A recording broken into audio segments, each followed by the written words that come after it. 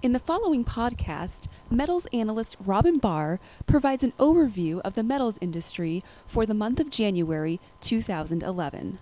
Copper certainly leading the way, but I think if you look at some of the laggards in 2010, I mean, copper went up by 30% in 2010.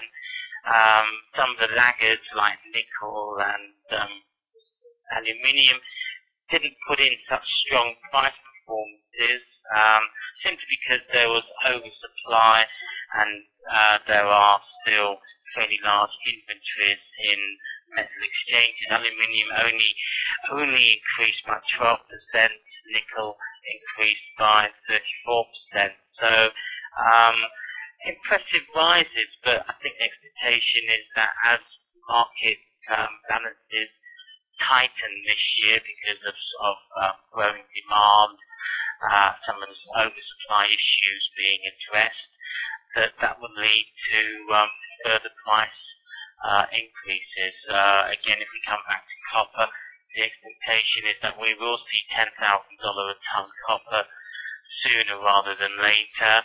That will then provide a good base for prices to move on towards. Some would argue $11,000, maybe $12,000 a ton over the course of 2011.